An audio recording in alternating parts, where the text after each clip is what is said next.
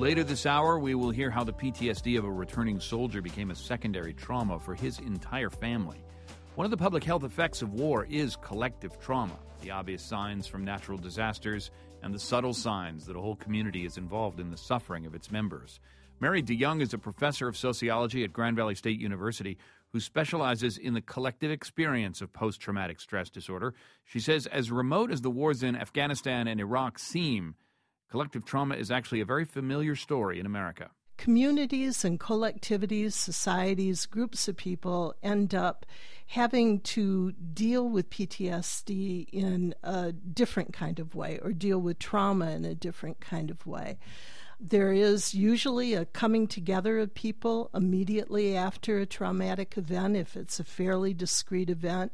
But eventually, the politics and the divisions that characterize communities and collectivities begin to play a little bit, and the cohesion begins to break down. So we don't see communities coping in the same kinds of ways as individuals cope.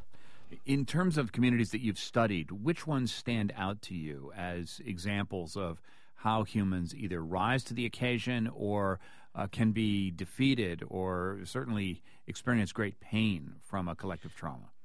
Well, we've certainly seen some if we look at our own country, and particularly recent events, the shootings, for example, of the young children in Connecticut over the holidays. You saw an incredible coalescence of the community, not just the local community, but throughout the entire nation.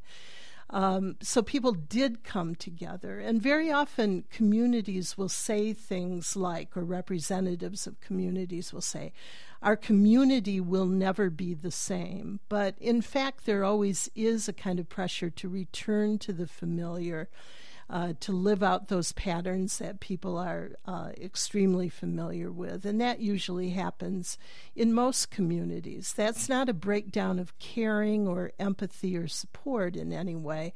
It's just how communities operate. In thinking about the individual stories of PTSD from Iraq and Afghanistan and the families who are dealing with this, I'm wondering if the way in which we deal with the military in the United States cuts them off from a sense of community healing. I'm thinking of the Newtown example, that maybe makes it harder for them to recover, makes it more likely that they're going to feel isolated. And how should we interpret their stories of PTSD as a way of figuring out how to embrace what it is they're going through and remember that it's happening to all of us? Yes. I think that is a risk, that there is isolation, because we don't really understand in a lot of ways what our men and women are experiencing in Afghanistan, as an example. And we often don't want to hear it either. We would like to see them as warriors and not as victims, particularly.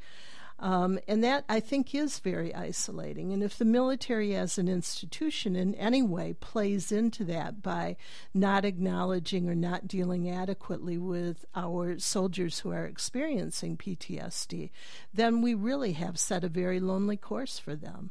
Mary DeYoung is professor of sociology at Grand Valley State University in Grand Rapids, Michigan. She specializes in the collective experience of post-traumatic stress disorder. Professor, thanks so much. My pleasure. More on our look at PTSD later this hour.